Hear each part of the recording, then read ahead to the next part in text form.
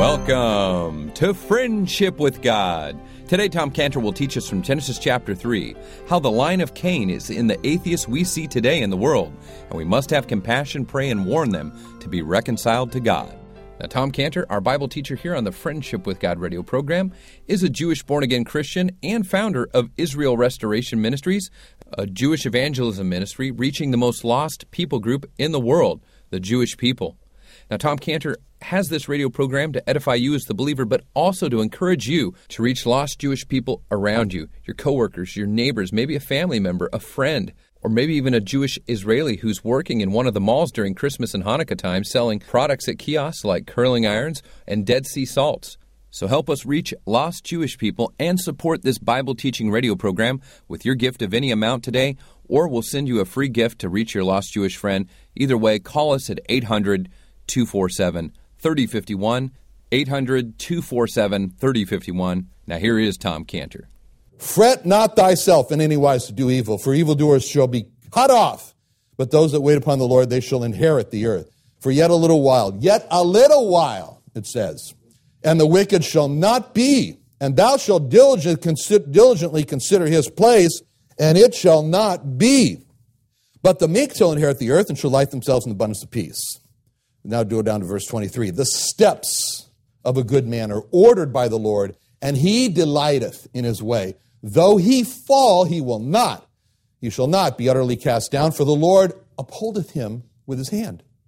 I've been old, and now I've been young, and now I'm old, yet have I not seen the righteous forsaken, nor a seed begging bread. God says the problem for us with regard to the line of Cain, with regard to those who prosper in the world, who are without God, is we fret, verses 1 and 8, is we envy, verse 1, is we get angry and wrathful, verse 8.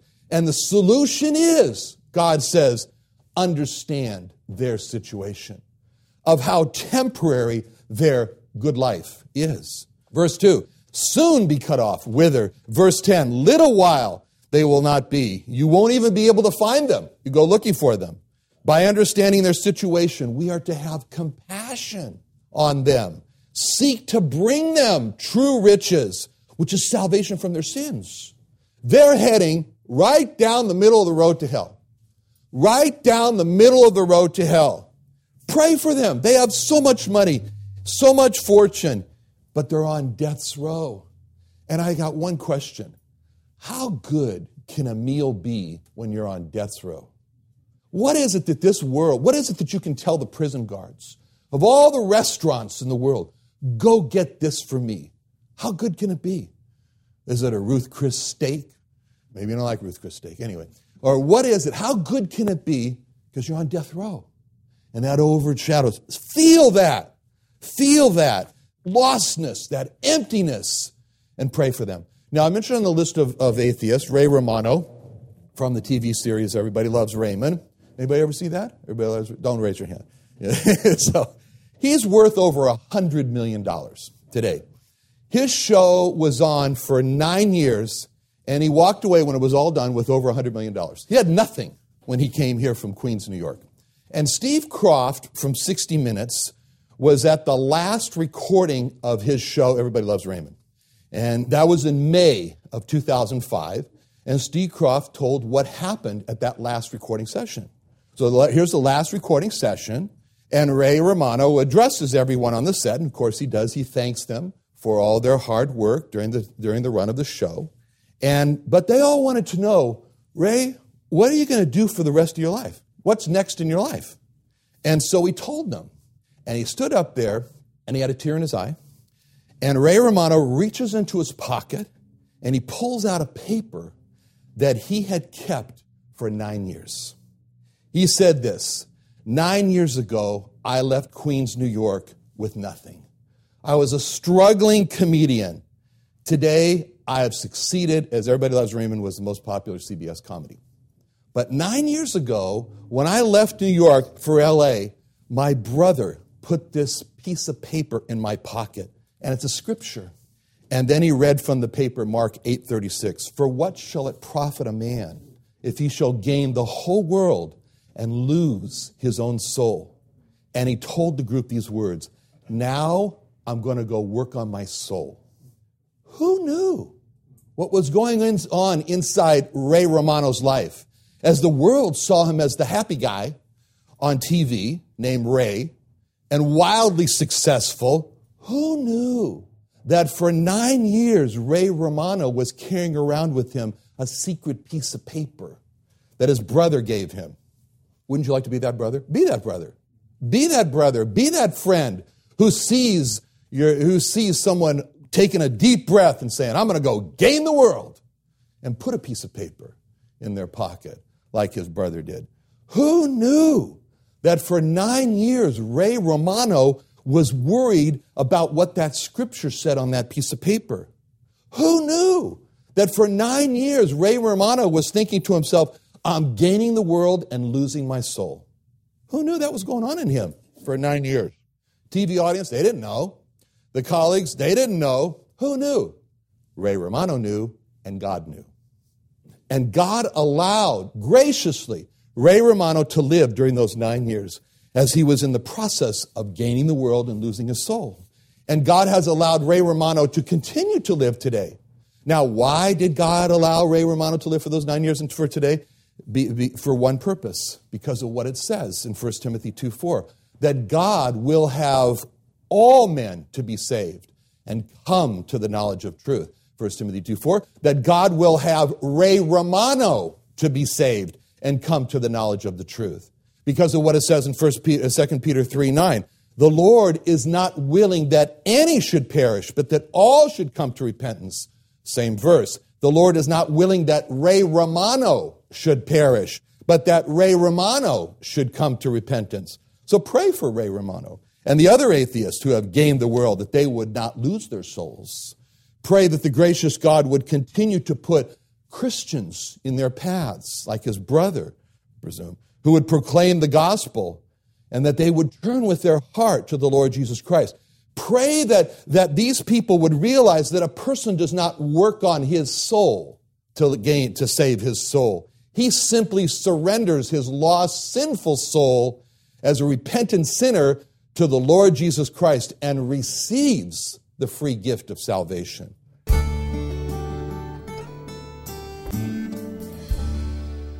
We'll return with our Bible teacher, Tom Cantor, here on the Friendship with God radio program in just a moment. We want to remind you that all of Tom Cantor's messages on Friendship with God are free by going to our website, friendshipwithgod.org, friendshipwithgod.org. Also available on iTunes.com by searching for the Friendship with God podcast. And it's all made available free because of your support to the Friendship with God radio program, which allows us to stay broadcasting on this station in this city.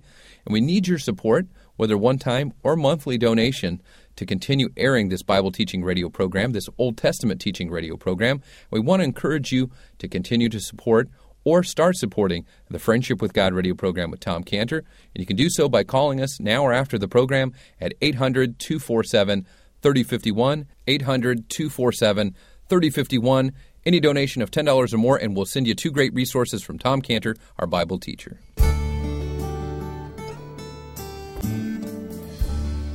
Now, when we understand how close these people are to hell and praying for their real problems, time is running out. That's a problem. Time is running out desperately for them to come to the Lord Jesus Christ. That will cure us from envying them and what they have. Now, the next problem of anger and wrath, the solution is to, what I like to call, stay within our pay scale. Stay within our pay scale. You know, we take verses 3 and 7 and turn them around, like I said. And now you go to Psalm 73, verse 2 through 8. And here, this passage says, "But as for me, my feet were almost gone, my steps had well nigh slipped, for I was envious at the foolish when I saw the prosperity of the wicked. For there are no bands in their death. Their strength is firm. They're not in trouble as other men, neither are they plagued like other men. Therefore pride compassed them about as a chain. Violence covers them as garment. Their eyes stand out with fatness and have more than heart could wish." They have everything they want. They're corrupt. They speak wickedly concerning oppression. They speak loftily. They set their mouth against the heavens. Their tongue walketh through the earth. Therefore his people return hither, and waters of a full cup are run out to them. And they say, The wicked say, how doth God know? And is there knowledge in the Most High? Behold, these are the ungodly who prosper in the world. They increase in riches.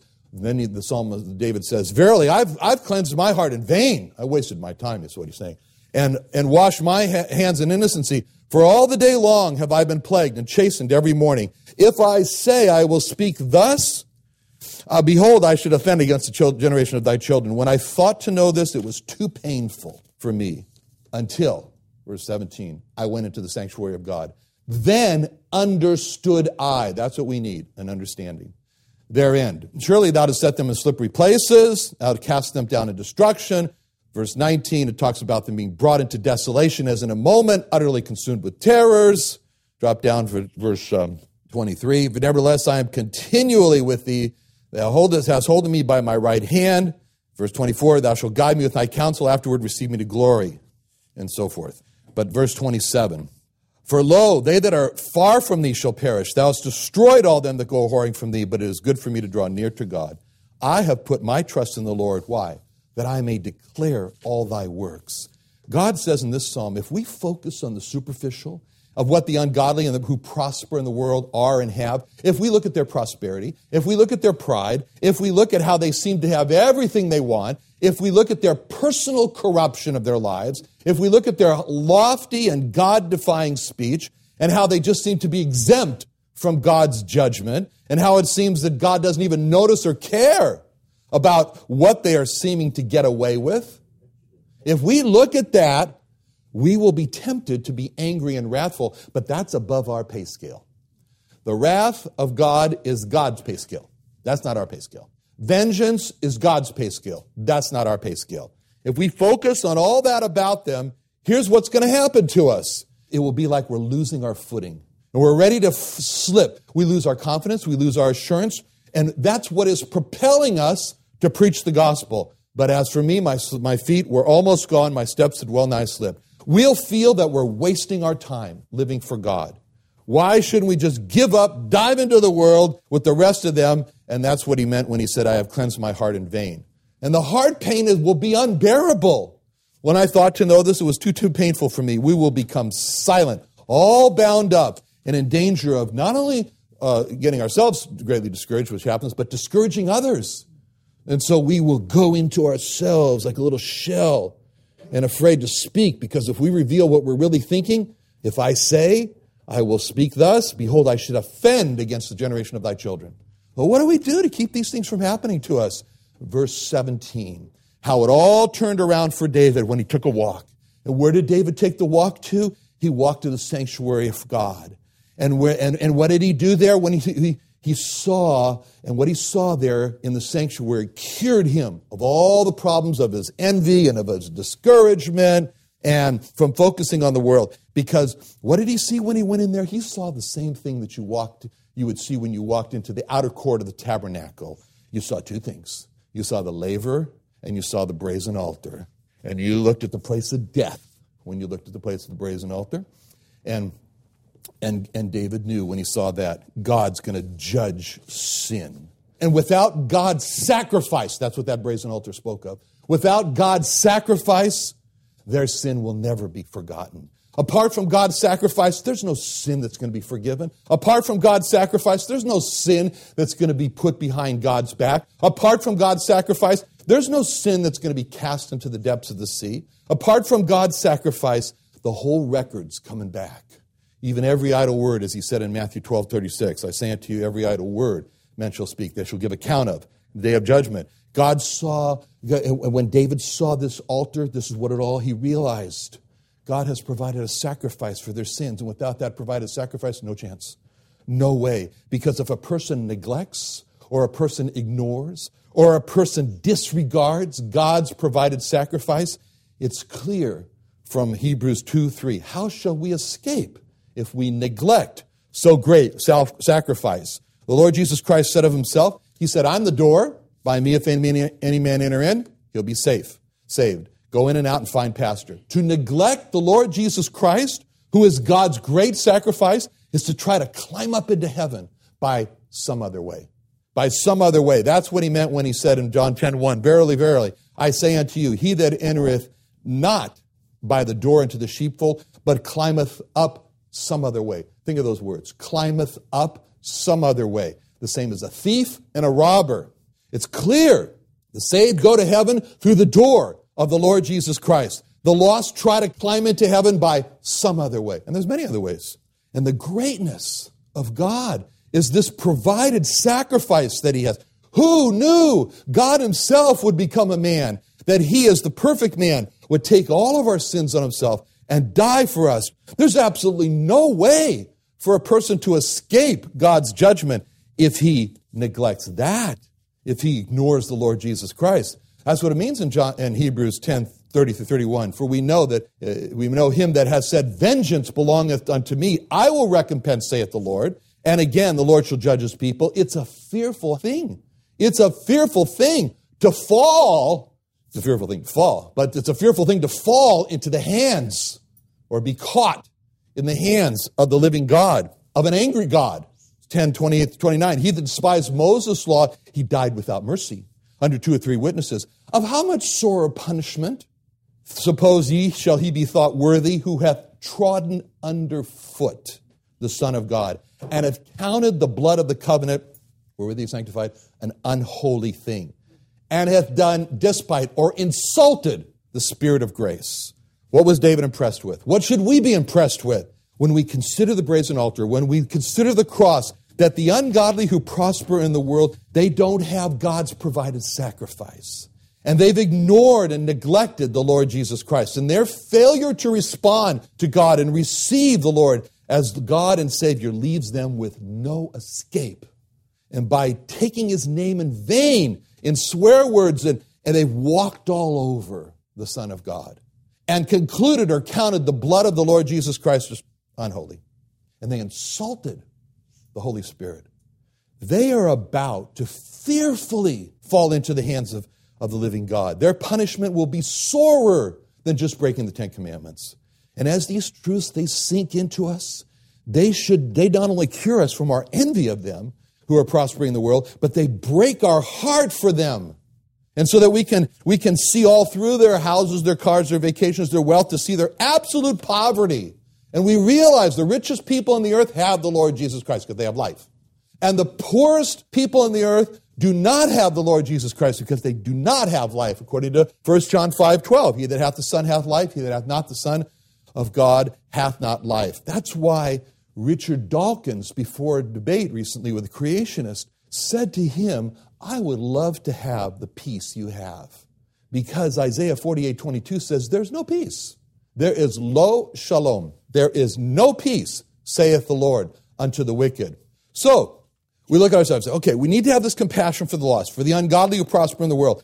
But I feel envy for what they have. I get angry when they blaspheme God. I'm frustrated when they don't respond to the gospel. So how am I supposed to get this? Take a walk to the cross. Take a walk to the cross. Our next service, we're going to have a time of breaking bread, communion. In that time, if that time is going to be successful for us, then we will in our minds take a walk to the cross.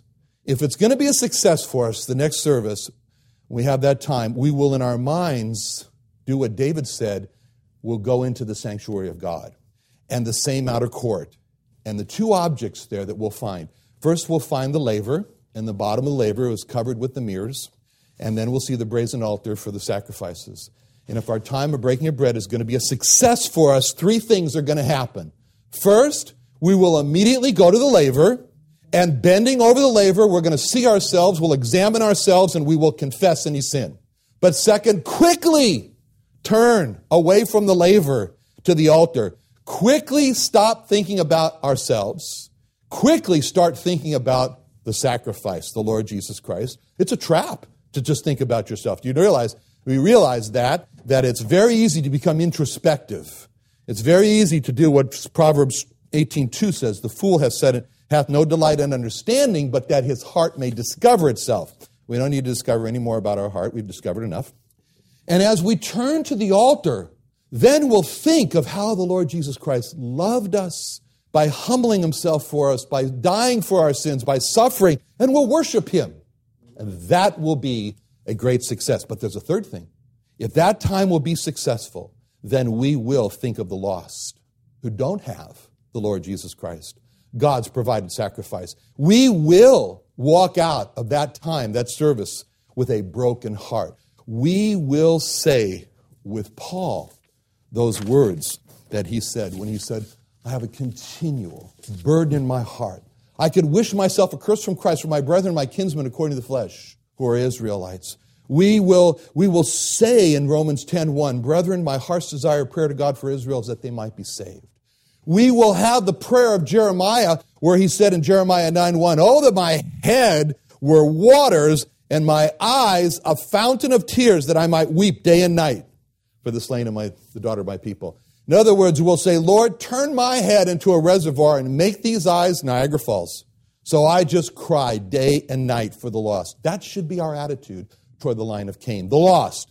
That should be our prayer for the line of Cain, the lost. And our action to them, to the lost, the line of Cain, is to tell them, Hebrews 9:27, it's appointed unto men once to die, after that the judgment. Warn them. And then 2 Corinthians 5:20 through 21. Now then, we are ambassadors for Christ. As though God did beseech you by us, we pray you in Christ's stead be reconciled to God. For he hath made him to be sin for us, who knew no sin, that we might be made the righteousness of God in him. 1, assume your identity. Put your badge on. Your badge says ambassador for Christ. 2, beg them to be reconciled to God. People can tell if you're begging them. They can see it in your eyes. They can feel it in your handshake. They can see it in your body language. And they can hear it in your voice when you are pleading with them, as the scripture says, begging them to be reconciled to God. Explain what God did for them. He hath made. God did this. God hath made. God. This is a work of God. It's not a work of yours. It's a work of God. God hath made him to be sin for us. Explain why he did it for us. He hath made him to be sin for us. In other words, his love. Explain who he did this to. The Lord Jesus Christ. He knew no sin, sinless, and God himself. And explain God's purpose to make us what we are not, righteous, that we might be made the righteousness of God in him. And explain all of this destination that God has. And the destination are 2 words, in him. That's the destination that God has for man, to be in Christ, to be in the Lord Jesus Christ. That's the purpose and the destination of it all. That's what God is doing. See? He says that's what it means when it says, for God was in Christ reconciling the world to himself. He says that's what God is doing. That's what we should do when it comes to the line of Cain, the lost. We seek to convert them from being in the line of the lost to convert them over to getting in the line of the saved, from Cain's line to Seth's line, before it's too late. And that's the message of Psalm 37 and Psalm 73, before it's too late. Let's pray. Father, thank you so much for, Lord, having a heart for the line of Cain, because we were there. We were in that line. And such were some of us. And we were all there, Lord, with our own particular sins. But you, in your great mercy, you cried out to us, don't let the sinner die. And we heard your call, and we converted from one line to the other. And thank you, Lord, that you love to take wild olive branches and graft them in, and help us to be, Lord, experts at gardening and grafting. We pray in Jesus' name. Amen. Another challenging message from Tom Cantor telling us to reach out to atheists who are part of the line of Cain, and we need to have compassion on them, pray for them, and warn them to be reconciled to God. Great teaching here, and if you enjoy this Bible teaching radio program with Tom Cantor, we need your support, monthly or one time, by calling us at 800-247-3051. Again, 800-247-3051. If you enjoy the Friendship with God radio program, and any donation of $10 or more, we will send you these 2 great resources from Tom Cantor, our Jewish born-again Bible-believing teacher here on Friendship with God. his 2 writings on how a Jew learned the true meaning of Christmas, a great gift to give out to anybody, Jew or Gentile, at Christmas or Hanukkah time, and also how a Jew came to know and put his trust in the Lord Jesus Christ, a great account of his personal testimony and struggle to come to the saving knowledge of the Lord Jesus Christ. Again, 2 great resources from Tom Cantor. Any donation of $10 or more, we'll send these to you for your support of the Friendship with God radio program. So call us at 800-247-3051, 800-247-3051, 800-247-3051. And remember, Tom Cantor and Israel Restoration Ministries has free gifts to give to lost Jewish friends or people that you know, or even Israelis that are in the mall selling gifts at Christmas and Hanukkah time that you run into. So if you know of a lost Jewish person or Israeli working in a mall and you need a gospel gift to give to them, call us at 800-247-3051, 800-247-3051, or we have an online form at friendshipwithgod.org that you can fill out. friendshipwithgod.org for more information or to donate and support this Bible teaching radio program. Thanks for listening to Friendship with God.